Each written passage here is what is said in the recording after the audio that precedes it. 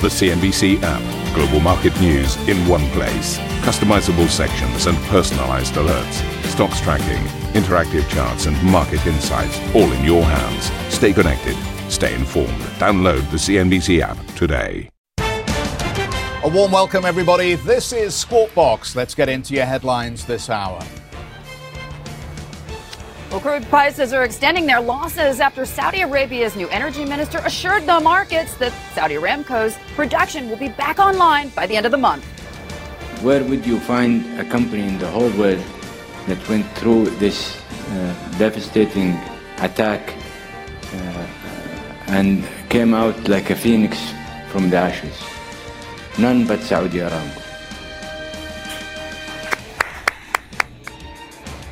US stocks rise ahead of today's FOMC decision. Not much doubt about the outcome. 100% of respondents to CNBC's Fed survey are expecting a quarter-point cut. Donald Trump says a trade deal with China may not happen until after the 2020 presidential election, whilst the House Speaker Nancy Pelosi tells CNBC exclusively she believes the president took the wrong approach to challenging Beijing's trade practices. But they cannot continue to violate our trade relationship. I think the president had to do something about it. I'm not sure he went the right way. I think we should have done it multilaterally with the EU and the rest. Too close to call. Exit polls from Israel's second election in 5 months show no clear winner or path to government for Benjamin Netanyahu or his rival Benny Gantz.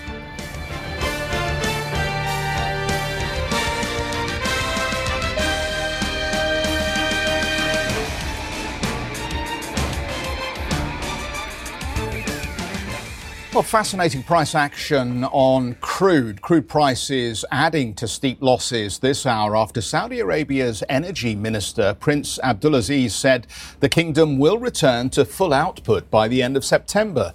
Half of Riyadh's oil production was knocked offline following 2 weekend attacks on Saudi Aramco oil facilities. At a press conference given by Saudi Aramco executives and Prince Abdulaziz, Hadley posed a number of questions to Aramco chairman Yasser Al-Rumayyan and the energy minister. Let's listen in. These attacks exposed a critical failure in Saudi's defenses. Would you be open to the Americans assisting you to defend these fields? And is there a potential, as Russian President Vladimir Putin has suggested, that you might be interested in purchasing the S-400s to do that? And to His Excellency Yasser Al-Rumayyan, Your Excellency, when you take a step back and think about the Aramco IPO and the possibility of that IPO, we understand that there are a lot of conversations happening behind the scenes about whether this should even go forward given these attacks. Can you assure international investors that it is safe to put their money in Saudi Aramco and that it is safe to put their money in Saudi Arabia? Thank you both. We have our security apparatus. They have our security agencies. They are very attentive to media. They do hold frequent press conferences. They're very receptive to dealing with the media. So I'd prefer to let you go and ask them, and they will be more than happy to respond to you. Today we want to talk about the restoration of the operation and the resilience of the company.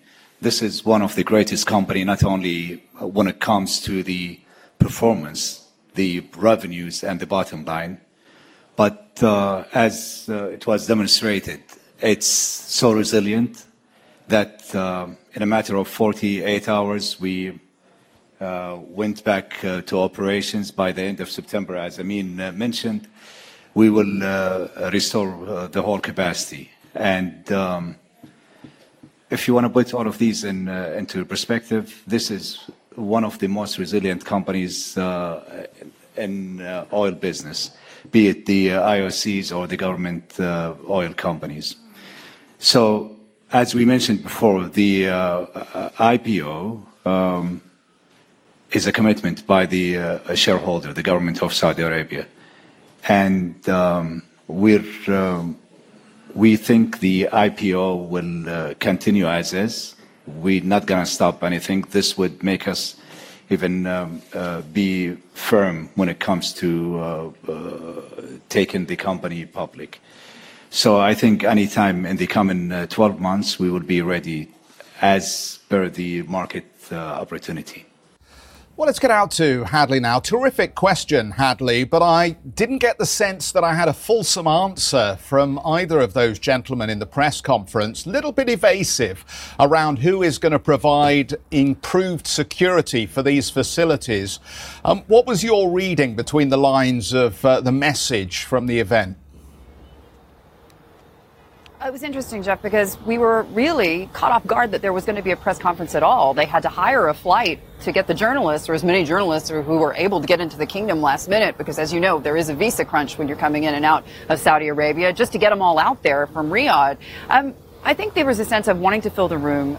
From what I could tell and what I heard from my sources within the energy ministry and ministry and Aramco itself, what they really wanted to do was to give a sense of calm to the market. I heard the comment, higher oil prices are bad for Iran several times in talking about the reasons behind needing to get out there and say something. So I think that this was really about trying to show a united front and really calm the market, maybe more than to address specifically answers about what's going to happen with the security of these fields. I asked, as you heard, well, do you want the Americans to come in, or do you need more weapons? Would you be open to the S-400 system? I mean, anything's on the table, I think, for this country when they're talking about preventing another major attack on what is a critical lifeline, as you very well know, to the Saudi economy. Also, I thought it was interesting, a little later in the press conference, the oil minister essentially saying, we still don't know who was behind these attacks. We've seen Saudi Arabia really loath to rush to judgment, to rush to some kind of conclusion here. Later today, we're expecting to hear from the defense forces. They're expected to provide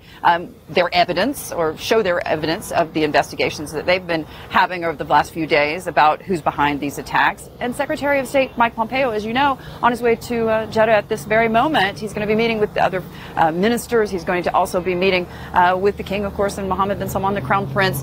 And from what I've been hearing from the folks back in Washington, it's that they are going to build an international consensus, or at least try to tackle what they see as Tehran's malign behavior, to tackle, frankly, what they see as an act of war against another country. And that's sincerely what they do believe and what they seemingly are going to present tonight here in Jeddah. So we're going to have all those developments for you. And certainly this has got to play into this broader narrative of what exactly this is going to do to the market, whether or not this is going to depress prices or if this is going to hike prices in the long term. But really, in terms of that Saudi press conference, I did get the sense that it was much more about showing a united front than necessarily saying too much.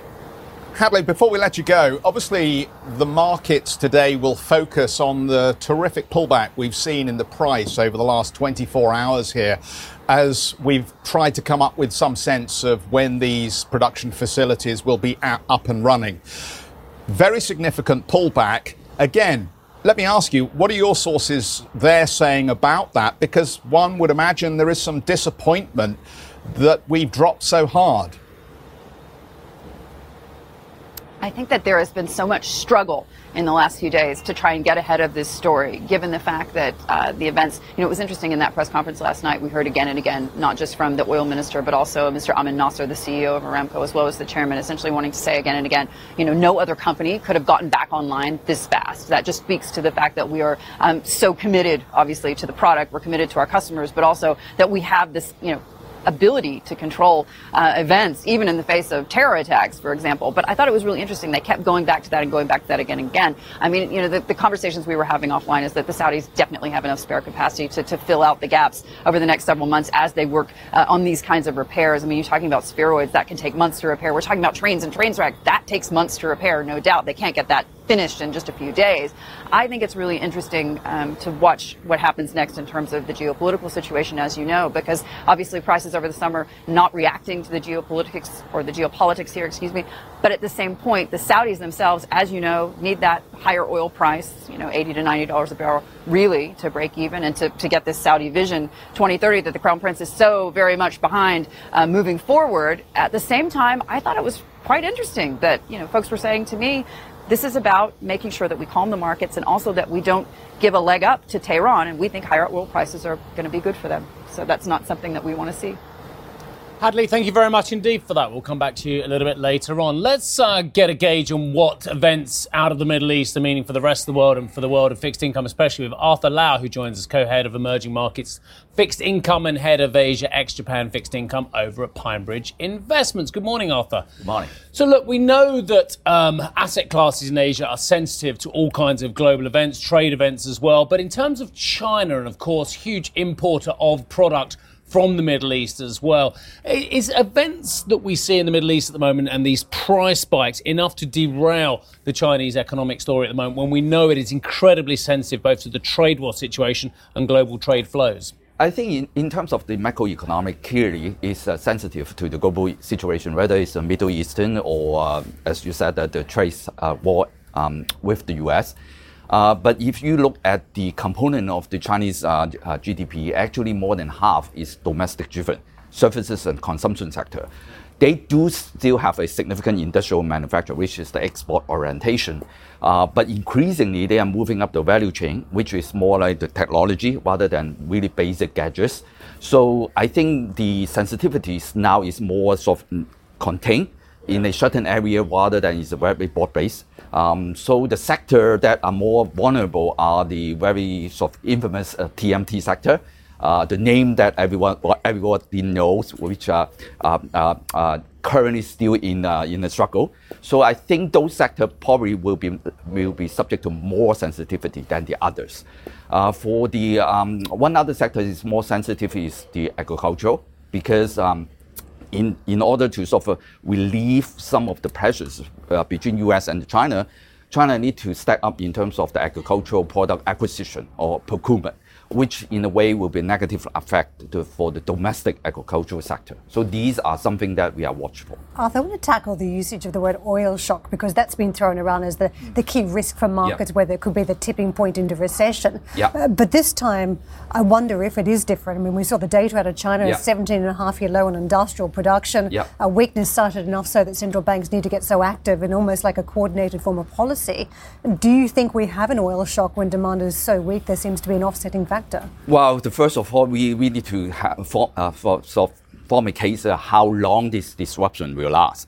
Because if we see that the disruption actually will be just a short-term phenomenon, I don't think China will be affected. Even if it's not, I mean, you know, the question mark remains on the demand side. Even if this is a long, lingering story for several months, could it be an oil shock because of the weakness in demand? Well, the weakness is demand clearly will be just not taken from the oil side. It's also from the other aspects. The moderation of growth clearly is very obvious. And I think that, like as you highlighted, some of the measures that the Beijing government tried to offset this slowdown, we can argue whether it is effective or successful and whether there will be more to come. My view is like they are very targeted focus in terms of how arresting the slowdown in some sector, especially like the major sector in property or consumption. For the industrial and manufacturing, they are still consolidating. So there are still zombie companies that they need them to shut down.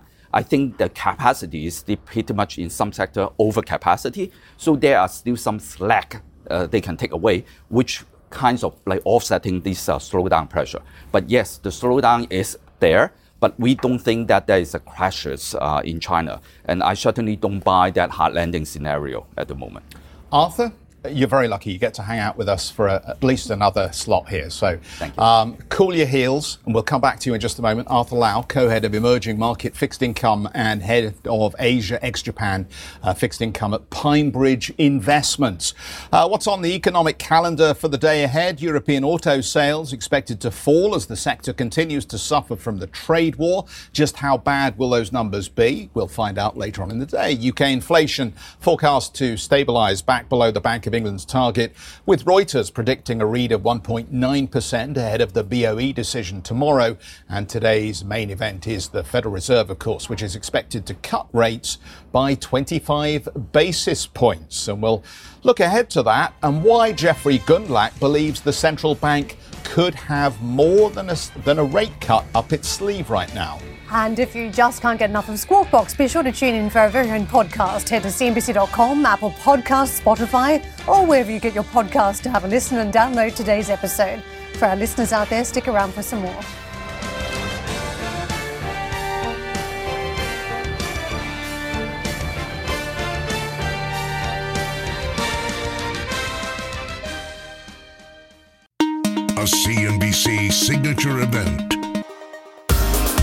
Tech West, CNBC's exclusive invitation-only retreat returns to Nanshao, Guangzhou, China in 2019. We explore all things tech, from artificial intelligence to 5G. Join the world's most prolific investors, inventors, and entrepreneurs as they share their stories and celebrate innovation. Visit easttechwest.com for an application to attend.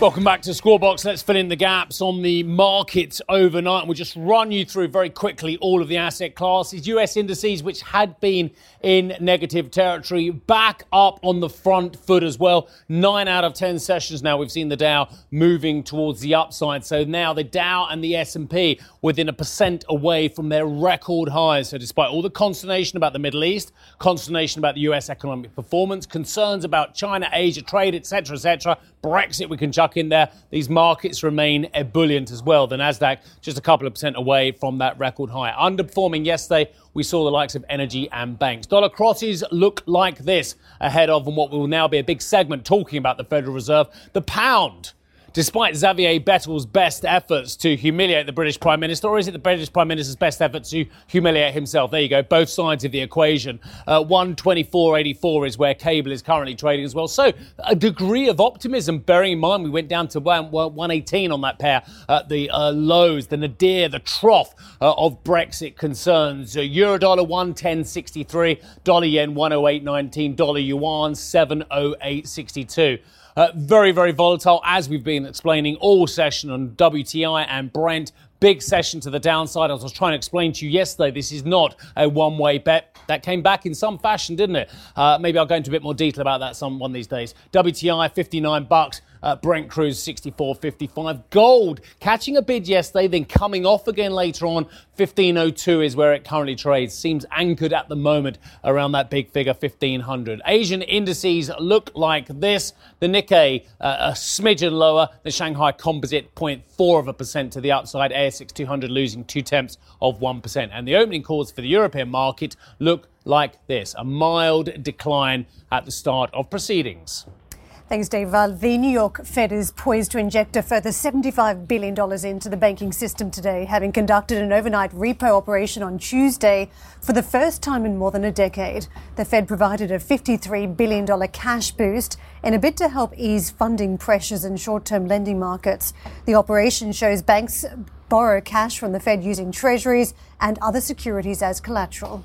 Meanwhile, the Double Line Capital CEO Jeffrey Gundlach says the repo market squeeze makes it even more likely the Fed will resume expansion of its balance sheet, quote, pretty soon. In an investor webcast, the bond guru says he expects the central bank to embark on QE Light and grow its balance sheet, quote, in line with the growth in the currency, like it did before the credit crisis. The comments come ahead of the Fed's upcoming decision, in which it's widely tipped to cut rates by 25 basis points. Steve Leisman takes a look at the results of the CNBC Fed survey. Wall Street expects the Federal Reserve to cut interest rates amid growing concern about economic weakness, recession fears, and the trade war. 100% of respondents to the CNBC Fed survey see the Fed cutting rates by a quarter point after it announces results of its September meeting. Nearly all expect another quarter point cut by year end. The problem is that forecasts for lower rates come with a reduced outlook for U.S. growth and an increased probability of recession. The chance of a recession in the next 12 months soared to an 11-year high of 32%, according to the survey. It was below 20% for most of last year. Growth is forecast to decline as well to 2.2% this year from 2.5% in 2018, and it sinks to just 1.8% in 2020. Economist Joel Naroff writes in response to the survey, quote, a trade war that continues into next spring or summer almost certainly causes a recession that's likely to spread worldwide. Now, not everyone agrees. Richard Sichel, senior investment strategist at the Philadelphia Trust Company, says recession talk has been overdone. Yes, there has been some slowdown in various economic indicators, but the outlook for robust holiday spending is good based on the high level of consumer confidence. That should drive growth and stocks higher. For now, respondents to the survey see very slight gains ahead for stocks, but continued low interest rates. Question is whether Fed rate cuts will be enough to offset the negatives from the trade war and global economic weakness. The high levels of the stock market and continued forecasts for lower interest rates suggest the market's betting the Fed will win that fight. Steve Leisman, CNBC Business News. Okay, the treasuries look like this. We have a 1.8% yield on the 10-year, 1.72 on the 2-year, and right out on the curve to the 30-year, you get just over 2%. Arthur Lau, of course, still with us. From PineBridge Investments. Arthur, I don't know whether to start off asking you about what we expect from the Fed or talk about this repo market. So why don't we do the former? That's a broader issue as well. In terms of the cut, that's there. It's done. Part of the mid-cycle adjustment. But in terms of what you really care about, I presume dot plot and comments from the Federal Reserve Chair. Yes, I think there's a market of discrepancies in terms of what they think about the interest rate outlook. Certainly the market has some high expectation of further cut, but at the same time, if you look at some of the data, we don't expect a recessionary story next year so early yet. So we think that the interest rate actually will normalize into the year end.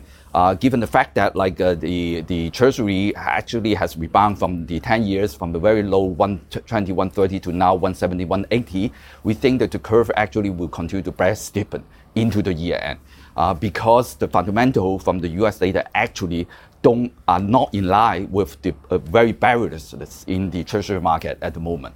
So there is some gap. And we think that whether there's the Fed continue to cut rate doesn't really sort of.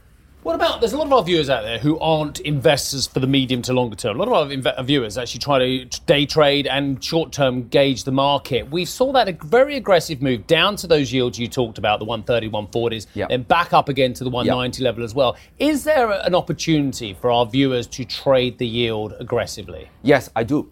We think that the 10-year Treasury, for example, is going to range trade in the range. We think about 225 probably is the peak.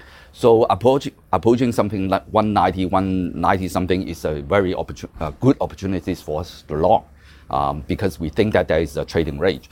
But in fact, we think that the more interesting part is because the inversion of the curve in the short to medium, the belly.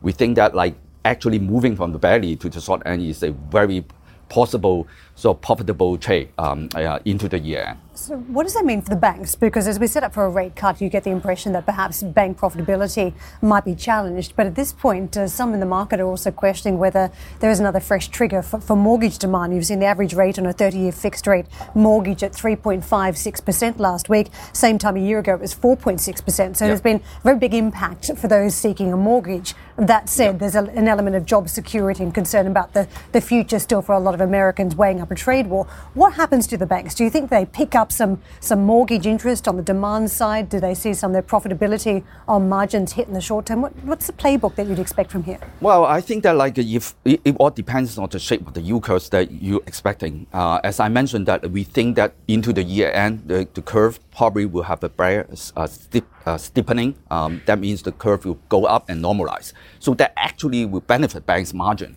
So that's the reason why you have seen that some banks have performed quite well recently. Can we have a look at SEML?